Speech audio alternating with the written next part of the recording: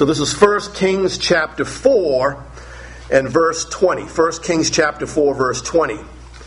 Judah and Israel were as numerous as the sand by the seashore in multitude. Now he's talking about the people.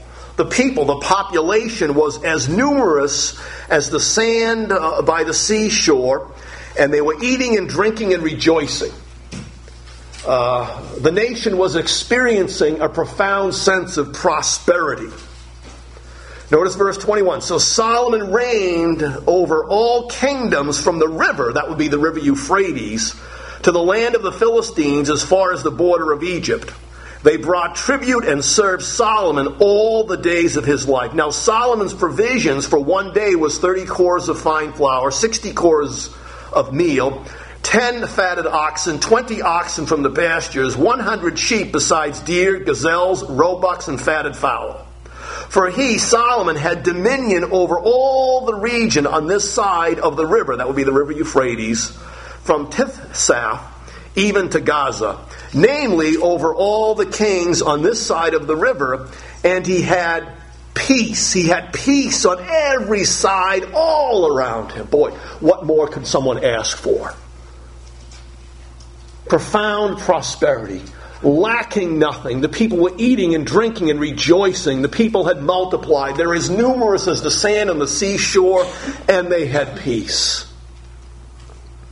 Verse 25, and Judah and Israel dwelt safely, each man under his vine and his fig tree from Dan as far as Beersheba, all the days of Solomon. Solomon was greatly blessed by God. Not only just to be king, but God blessed him in his role and in his function as king. He prospered. He had peace on all sides. All these kings from the surrounding nations served him. They bowed down and they brought tribute to King Solomon. Now let's go to chapter 6. What I want to just mention here as part of his great success and the blessing of God is he built the temple. It took 7 years to build the temple, but he built a house for the honor and the name and the fame and the renown of his God, whom he loved and whom he served. So, in chapter 6, verse 1, it came to pass in the 480th year after the children of Israel had come out of the land of Egypt, in the 4th year of Solomon's reign over Israel, in the month of Ziv, which is the second month, that he began to build the house of the Lord. We read in verse 14, so Solomon built the temple and he finished it. Then, if you will, just go down to verse 37. 37, we have another summary statement of this great achievement in building the temple. In the 4th year, the foundation of the house of the Lord was laid in the month of Ziv. And in the 11th year, in the month of Bul, which is the 8th month, the house was finished in all its details, according to all of its plans. So in 7 years, the house of the Lord, the temple, was built. Praise the Lord. A great achievement by Solomon. It's what God wanted done. And Solomon took the building of the temple quite seriously because he loved God and he wanted to honor his God. Go to chapter 8, if you will. Chapter 8. Chapter 8, verse 54. This is the dedication of the temple. Solomon has just given a very long prayer. And now after he has prayed to the Lord, now he turns and blesses the people. So this is what Solomon says as he blesses the people. This is 1 Kings chapter 8, verse 54. And again, as I read these words, I just want you to notice how blessed, how favored by God Solomon was, and how God had just poured out his profound grace upon Solomon and the people. So verse 54, and so it was when Solomon had finished praying all this prayer and supplication to the Lord, that he arose from before the altar of the Lord, from kneeling on his knees, with his hands spread up to heaven.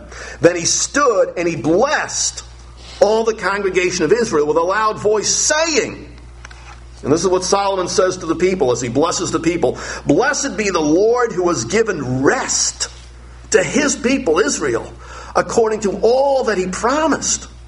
There has not failed one word of all God's good promise, which he promised through his servant Moses. I mean, do you realize what Solomon is saying there? God is faithful, God is good, God is reliable. Not one word, not one promise that God has spoken through Moses, his servant, has failed. God has fulfilled all the good purpose of his heart. We've been just so blessed. Now verse 57. May the Lord our God be with us, as he was with our fathers. May he not leave us nor forsake us, that he may incline our hearts to himself, to walk in all his ways, to keep his commandments and his statutes and his judgments, which he commanded our fathers.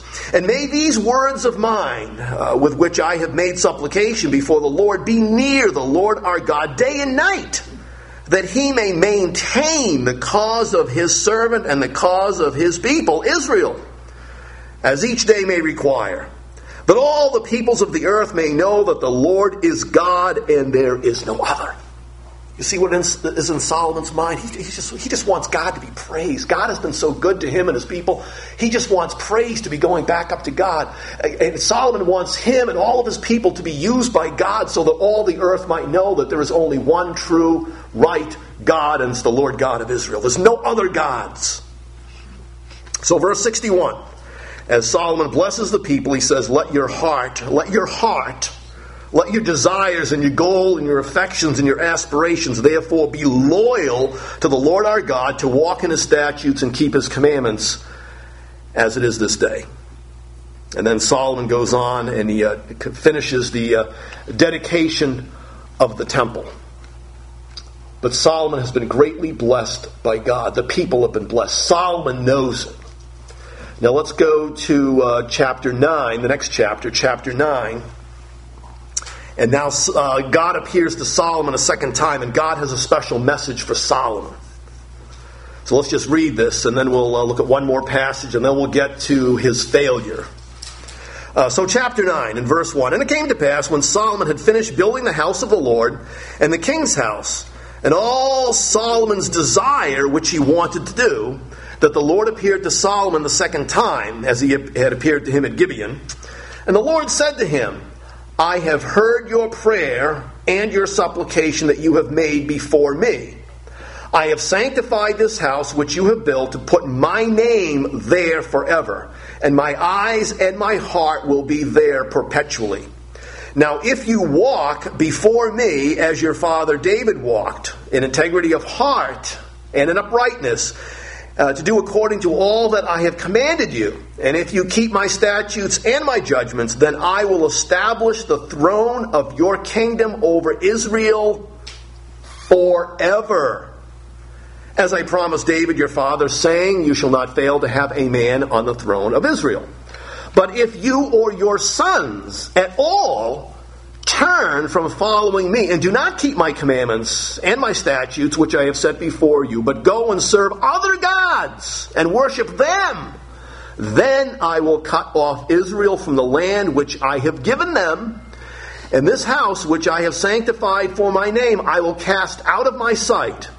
Israel will be a proverb and a byword among all peoples. And this house will be exalted, yet everyone who passes by it will be astonished and will hiss and say, why has the Lord done this or thus to this land and to this people or to this house? And then they will answer, because they forsook the Lord their God, who brought their fathers out of the land of Egypt, and they have embraced other gods and worshiped them and served them. Therefore the Lord has brought all this calamity on them. See, God is good. God is pleased with what Solomon has done so far. God is very pleased with Solomon. And God is gracious, because God is giving Solomon a little pep talk here. I'm going to be with you. I'm going to bless you like you wouldn't believe. All I ask is you love me and serve me and keep my commandments, and you do not dare bow down and serve any other God except me. Because that would be a slap in the face to God. That would be a big insult to God. To think that any other God could do what God does would be insulting to God. To think that any other God could possibly provide for these people the way God has provided would just be a terrible insult to God. God would be terribly offended. Let's go to chapter 10, and let's just read a summary statement about Solomon's great success. We could read more, but let's just notice chapter 10, verse 23. Chapter 10, verse 23. So King Solomon surpassed all the kings of the earth in riches and wisdom. If ever there was a man that was profoundly blessed by God and favored by God, if ever there was a man who has received great gifts from God and great grace from God, it was Solomon. So King Solomon surpassed all the kings of the earth in riches and wisdom, and all the earth sought the presence of Solomon to hear his wisdom, which God had put in his heart. Each man brought his present, articles of silver and gold, garments, armor, spices, horses, and mules, at a set rate year by year. Boy, Solomon is doing very well, isn't he? Wouldn't you like to be in Solomon's shoes? Now comes chapter 11, verse 1. These are all his successes. We've just summarized them very quickly. But now comes chapter 11, verse 1. But. It begins but. But usually indicates a contrast. But King Solomon loved many foreign women. In other words, pagan women. Women who worshipped and served other gods. He loved women who did not worship and did not love and did not respect the Lord God Jehovah. So he loved many foreign women, as well as the daughter of Pharaoh. By the way, the daughter of Pharaoh was his proper wife. That was his first wife. It was the proper wife. We don't know for sure, but we might surmise that she came to worship and believe in the true and the living God. Okay, so these foreign women that King Solomon loved, the text tells us, were women of the Moabites, the Ammonites, the Edomites, the Sidonians, and the Hittites. People that actually God wanted to be destroyed because they were all pagans. They were from verse 2, they were from the nations of whom the Lord had said to the children of Israel, "You shall not intermarry with them, nor shall they with you, for surely they will turn away your hearts after other gods." Solomon clung to these in love. He clung to these women in love. He had great affection for these women. He admired these women. And he wanted to do whatever these women wanted him to do. I suppose he was at their beck and call. By the way, men, that's not always a good place to be in. And he just couldn't say no to these women. And they were pagan women. They wanted to worship their different gods and go through their different religious rituals. And Solomon just couldn't refuse them. Okay, verse 3, here comes the sad reality. Verse 3, and he had 700 wives, princesses, and 300 concubines, and his wives turned away his heart. That was verse 3. His wives turned away his heart. You know, Solomon left the prescription for marriage, which God had ordered originally, one man for one woman. And I suppose his father David had many wives and concubines, but it seems like Solomon had far more than what David ever had. Verse 4, and so it was now when Solomon was old, that his wives turned his heart after other gods, and his heart was not loyal, not faithful, not devoted, not committed to the Lord his God, as was the heart of his father David. In spite of all of David's sins and all of David's transgressions, in spite of his sin with Bathsheba and the cover-up plot, in spite of all the faults and the failures that you can point out against David, and David had plenty of faults, at least David was faithful to God. David never bowed down to a false god. David never worshipped at the altar of an idol.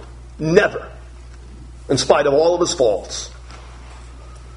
But not so with Solomon. Something was different about Solomon. So verse 5, for Solomon went after the Ashtoreth, the goddess of the Sidonians. That was a goddess of sexuality and fertility. He went after Milcom, the abomination of the Ammonites. That would be one of the Ammonite gods. Solomon, verse 6, Solomon did evil in the sight of the Lord. He did not fully, completely, totally follow the Lord as his father David did. Let me just pause here for a moment. You know, a lot of people think that, a lot of Christians I think even think that, well, as long as I follow God mostly, as long as I try to follow God as best I can, as long as I follow God 60, 70, 80%, that's good enough. But God was disappointed because Solomon did not follow him fully. God wants us to fully, completely, totally follow him. Not just follow him half-heartedly and just follow him somewhat. God wants us to follow him fully. So the text says that Solomon did evil in the sight of the Lord simply because he did not follow God completely, fully, totally. Verse 7, then Solomon built a high place for Chemosh, the abomination of Moab. So this is one of the gods worshipped by the Moabites. I understand Chemosh means conqueror. And I understand this particular god that was worshipped among the people of Moab, the practice of child sacrifice, or human sacrifice was involved, where children, perhaps the firstborn, was offered up and sacrificed to this god to appease this god. And that was something the Israelites were prohibited from doing. Now, I'm sure Solomon never did that, but he had wives who worshipped this god. And then notice the text says in verse 7, then Solomon built a high place for Chemosh, the abomination of Moab, on the hill that is east of Jerusalem. What did Solomon just finish building in Jerusalem? He just finished building, spending all the sums of money in gold and silver. He just finished building a beautiful temple for the Lord God of Israel because he loved God and he wanted to honor God. And now he's building this altar on a hill just east of Jerusalem to some pagan foreign idol. You see how he's changed? His heart is not right with God. His heart, his affections, his desires are not fully going toward God. But his affections and his desires have been turned aside. And also verse 7 tells us that he also built an altar or some sort of shrine for Molech, the abomination of the people of Ammon. And I believe Molech was also a god that engaged in the practice of child sacrifice. And he did likewise for all his foreign wives, for all his pagan wives, who burned incense and sacrificed to their gods. We ask ourselves the question, if Solomon had to have more than one wife, why could he have not taken a Jewish woman who loved God and believed in God? But no, he had to have these foreign women. Maybe he was attracted to foreign women. Maybe they just seemed different, maybe more interesting, more exotic or something. I don't know. But notice verse 9 now. Here comes verse 9. But by the way, you notice, I think the word heart appears at least 6 times throughout this passage. Keep having a reference to the heart of Solomon. The heart of Solomon's heart was turned away. His heart was turned away. These foreign women turned away his heart from the Lord, from serving God. And Solomon built all of these shrines and altars for other gods. And at times, it seems like he actually participated in some of the offering of incense and sacrifices and so forth as well, to keep all of these women happy. So verse 9, so the Lord became what? Became angry with Solomon. Don't you think God had a right to be angry? I mean, after all, imagine how God had blessed Solomon. I mean, was there a man more blessed than Solomon? No. And Solomon, God appeared to Solomon the second time and gave him that warning. If you and your sons walk before me and you're faithful to keep all of my statutes and you worship me and me alone, me exclusively, you'll never cease to have a man sit upon the throne. I'll establish your kingdom forever. But if you or your sons turn away from me and worship other gods, I'm going to spew you out of the land. You're not even going to stay in the land because the land is a gift. I gave you the land. It's a gift from me to you. And I'm not going to let you enjoy the gift if you don't enjoy me. And then this great temple, Solomon, that you built, I'm still going to honor my name, but boy, this people are going to walk by and say, wow, why did God allow the temple to be destroyed? It's because the people forsook me. And so God warned Solomon, you need to be faithful to me. The prescription for success and prosperity is to be faithful to God. And Solomon was not faithful. Verse 9 again, so the Lord became angry with Solomon because his heart, his goals, his desires, his affections, his yearnings, his aspirations had turned from the Lord God of Israel, who appeared to him twice, and had commanded him concerning this thing, that he should not go after other gods. But he did not keep what the Lord had commanded him. And it cost him dearly. Because now Solomon is going to have some enemies. He's going to have some adversaries. He's not going to have that peace that he had been enjoying. And also, God warns Solomon and tells Solomon, I'm going to tear the kingdom from you. I'll leave you a tribe, but I'm going to give the other tribes to your adversary. And so the kingdom is torn away from him. And even though Solomon tried to kill Jeroboam, who was his adversary, he was not successful. And Jeroboam inherited, 10 tribes of Israel, and then Judah and Benjamin were left and became known as the tribe of Judah. So it's just so tragic. Solomon had such a good beginning, such honor to be named as David's successor. He just excelled in prosperity. He excelled in wisdom. He wrote many of the Proverbs. He wrote the book of Ecclesiastes. He wrote the Song of Solomon. A great contributor to Scripture. And yet his heart was turned away. We need to make sure that our heart is never turned away from the Lord. That our heart remains steadfast and faithful to God. Don't let anyone turn your heart, your goal, your affections, and your desires, and your interest, and your aspirations away from the Lord God and His greatness and His goodness, and from serving Him and Him alone. So again, I get back to what Proverbs says. Oh, I need a light bulb here. Let's see. There we go. Above all else, make it a priority. Guard your heart. Watch your heart. Care for your heart. Care for your affections, your goals, your desires, your aspirations, your interests. For everything you do flows from it. And putting it in the words of the New Living Translation, guard your heart. Guard, watch over your goals, your desires, your affections, your interests, your aspirations, above all else, for it determines the course of your life. Let's pray. Lord God, the departure of King Solomon from you, in spite of all your blessing and all your favor, is so tragic. But Lord, we can learn a lesson from what happened to Solomon. And Lord, I just pray for myself, I pray for my family, I pray for all of us here that are part of this fellowship, Lord, that you might give us the grace and that sense of urgency to watch our hearts, to guard our affections and our desires. That our affection, our desires might be always channeled toward you, to who you are, to your goodness, your greatness, your plans, your purposes. Lord, may we realize afresh tonight how good it is to be your people, to belong to you, to live our lives under your care and the security that you provide for us. Nothing could be better. And so, Lord, just give us that spirit of devotion and commitment to you and to your Son, the Lord Jesus Christ. May we labor in this place for you.